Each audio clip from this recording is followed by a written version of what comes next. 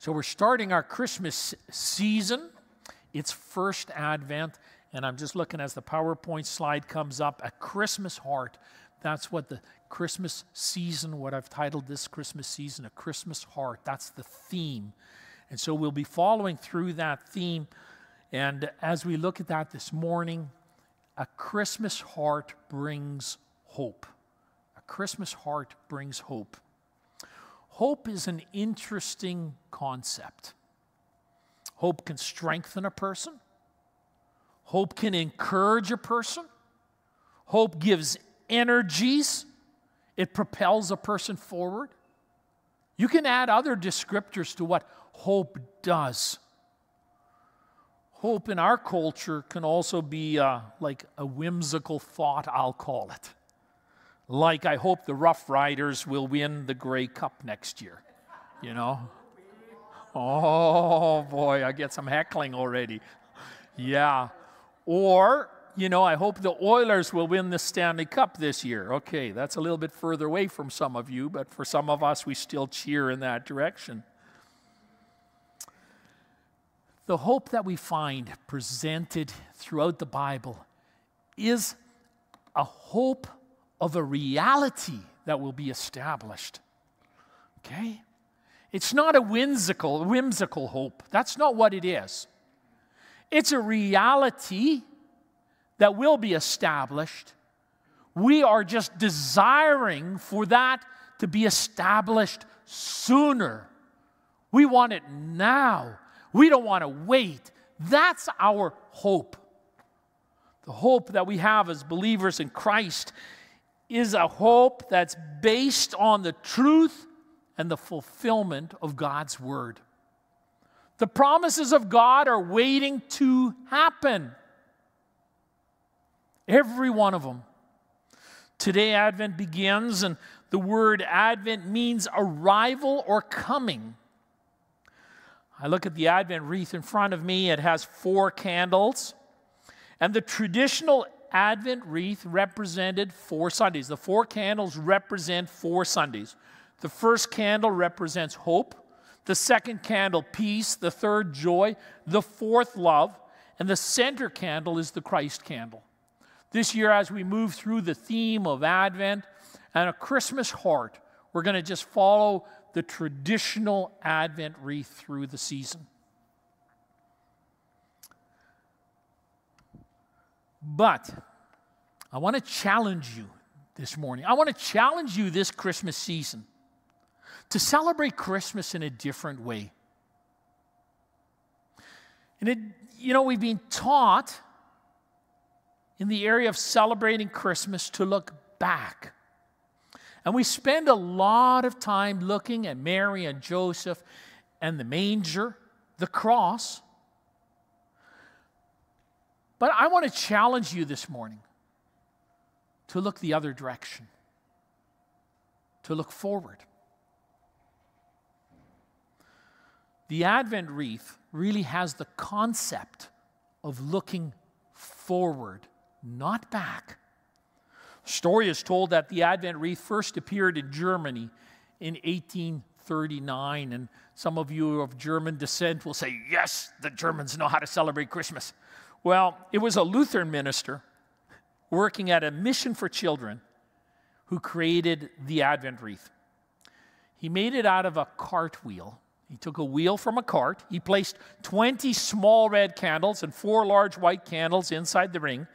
The red candles were lit on the weekdays, and the 4 white candles were lit on Sundays. That's the history of our Advent wreath. And eventually, the Advent wreath was created out of evergreens, symbolizing everlasting life in the midst of winter and death, as the evergreen is continuously green. The circle reminds us of God's unending love and the eternal life He makes possible. Advent itself, when we look at church history, it wasn't until about the end of the 4th century that in the church, the concept of Advent was established. Now, it was there earlier, it just wasn't called Advent. But it was around the end of the 4th century that it started to take shape. And it was a time of fasting and prayer is what it was. And it was focused on new Christians. It was a time of anticipation and hope. It was not a focus on the past, but it was a focus on the future. We know from Scripture that the early church in its history was anticipating the return of Jesus. The fact of Jesus' birth, his death, his resurrection was a fact. That was established. They were looking forward with anticipation to his return. The celebration of Christmas did not take place till after Advent started to form.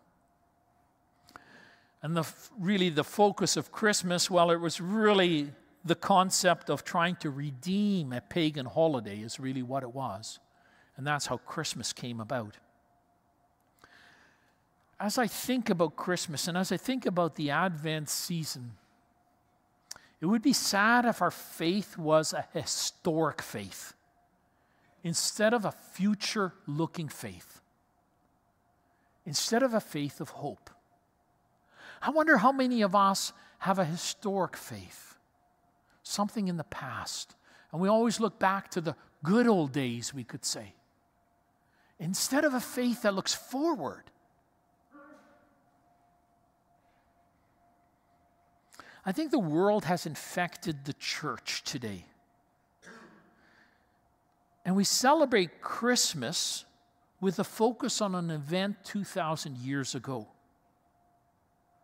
God taking on human form, dying, rising from the grave. But we forget that the story is not finished. Do we celebrate Christmas because of an event that has taken place, or because of an event that we know will happen? There's the question. Do we celebrate Christmas because of an event that has taken place, or because we have hope in a future event? A Christmas heart brings hope. But to place hope in an event that has already happened doesn't really make sense and doesn't do justice to the word hope. I hope Jesus will come, and you look back in time. Well, Jesus has come, but he is coming again. I'm reminded of Paul Harvey. Now, this dates me a little bit, but some of you know of Paul Harvey, right? And the rest of the story. Yeah, I see some heads nodding. Oh, man. Some of you are too young to have heard of Paul Harvey and the rest of the story, so I'm going to tell you a little bit about this. The rest of the story premiered on May 10th, 1976 on ABC Radio. And some of you are saying, yeah, that's why I wasn't even born then, 1976. Oh, but listen, the series quickly grew to 6 broadcasts a week, and they continued until Paul Harvey's death in 2009. So some of you were around in 2009 and might have heard of Paul Harvey. Okay, the broadcast would begin with, "I'm Paul Harvey." And then after he started a story, before the next break, he would say, "In a moment, the rest of the story." Yeah, some of you are following along on that. And at the very end, he would say, "Now you know the rest of the story." And he would conclude his radio show, Paul Harvey, Good Day. Have you ever thought about Christmas in that way? And that's what I want to challenge us as a church this year. To think of Christmas with that concept. The early church did. They did. Are we thinking of Christmas that same way? Have you ever told the rest of the story to your family? See, the rest of the story is that Jesus is coming back, and that which was promised will literally be fulfilled.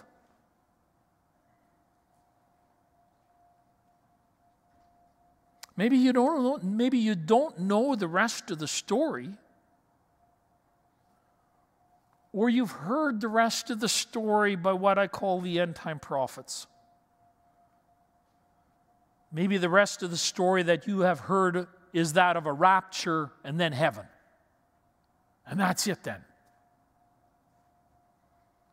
The hope that we find in the Scriptures has a future perspective. It is a fact that Jesus was born, that he died, that he rose from the dead. This is a past event. But Jesus' birth, death, and resurrection has started to change our world. It changes our world one person at a time. As a person accepts Christ, as their world view begins to change, as their values begin to change. But that's not the rest of the story. Now, I'll go back to the end-time prophets of our day, because right now they're having a field day. They're throwing theories around in reference to Israel, the Gaza Strip. They look at scriptures. They're trying to connect historical events to possible prophecy as they write books and create videos. And they become celebrities as they encourage Christians that they won't have to worry because they'll be raptured before the end happens. And many Christians are just grabbing a hold of this. It's an escapism. We have nothing to worry about. But the church in North America is in decline. The church in Europe is in decline.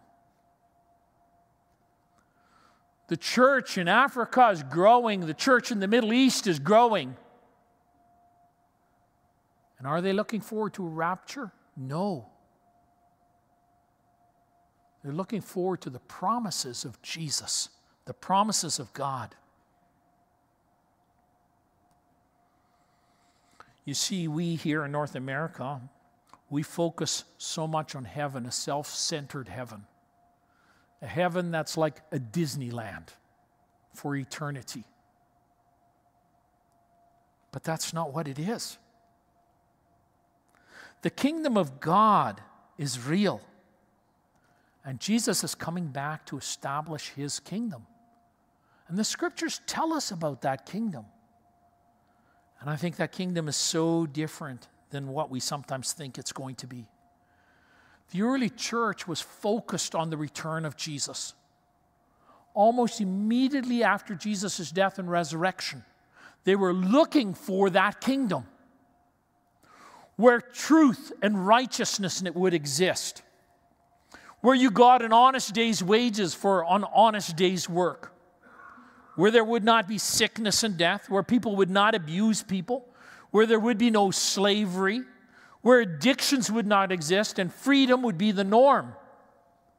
That's what they were looking forward to, what they wanted. And from the scriptures, the scriptures tell us that this is true. Already in the church, some had thought maybe we've missed the return of Christ. Paul writes to the Thessalonians in reference to this. In 1 Thessalonians 4:13-18, brothers and sisters, we do not want you to be uninformed about those who sleep in death, so that you do not grieve like the rest of mankind who have no hope. For we believe that Jesus died and rose again, and so we believe that God will bring with Jesus those who have fallen asleep in him according to the Lord's word. Jesus is coming back, and he's going to establish his rule and reign for 1,000 years, and then for eternity. And we're going to be a part of that. And it's not about us. It's about Jesus. It's about God. Paul basically is telling the Thessalonians, no, you did not miss the return of Jesus. And we have not missed the return of Jesus. Jesus has come, but he's coming again. And as we celebrate Christmas, we should be celebrating Christmas with our eyes on the future, not on the past. Our hope is in the promises of God that still will be fulfilled.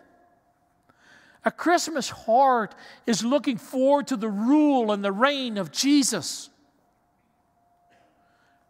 A Christmas heart brings hope to a world that is still struggling. And it brings hope to this world through little glimpses. As you and I submit to Jesus, the rule and the reign of Jesus begins in our life by the transformation of our values and our lives into Jesus. So they get a little taste. But one day, God's rule and reign will be supreme, and it will be here in our world. Jesus, in his birth and death, fulfilled over 300 prophecies. Over 300. Yet there are still many, many more prophecies that need to be fulfilled. See, the story is not over. Let me tell you about the rest of the story. The rest of the story is that Jesus is coming back, and he's going to establish his reign. Physically, he is going to be here, and he's going to reign around the world. Isaiah gives hope to the nation Israel as it's facing destruction. If we go to Isaiah chapter 9, verses 6 and 7, we see this promise. This promise, not just for Israel, but for all of us. It begins in verse 1 of Isaiah chapter 9 with the word nevertheless, because the nation Israel was facing destruction. And yet they were hoping because they knew the promises of God. And so God says in verse 1, nevertheless, even though today you face darkness and destruction, and that might be for some of us too today, we look around, yes, we love Jesus, he's in our hearts, but it still seems like everything goes sideways.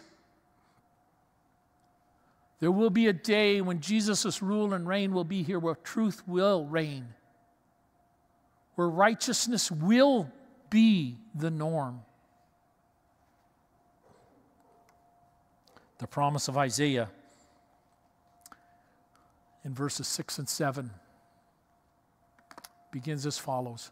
For to us a child is born, to us a son is given, and the government will be on his shoulders, and he will be called Wonderful Counselor, Mighty God, Everlasting Father, Prince of Peace.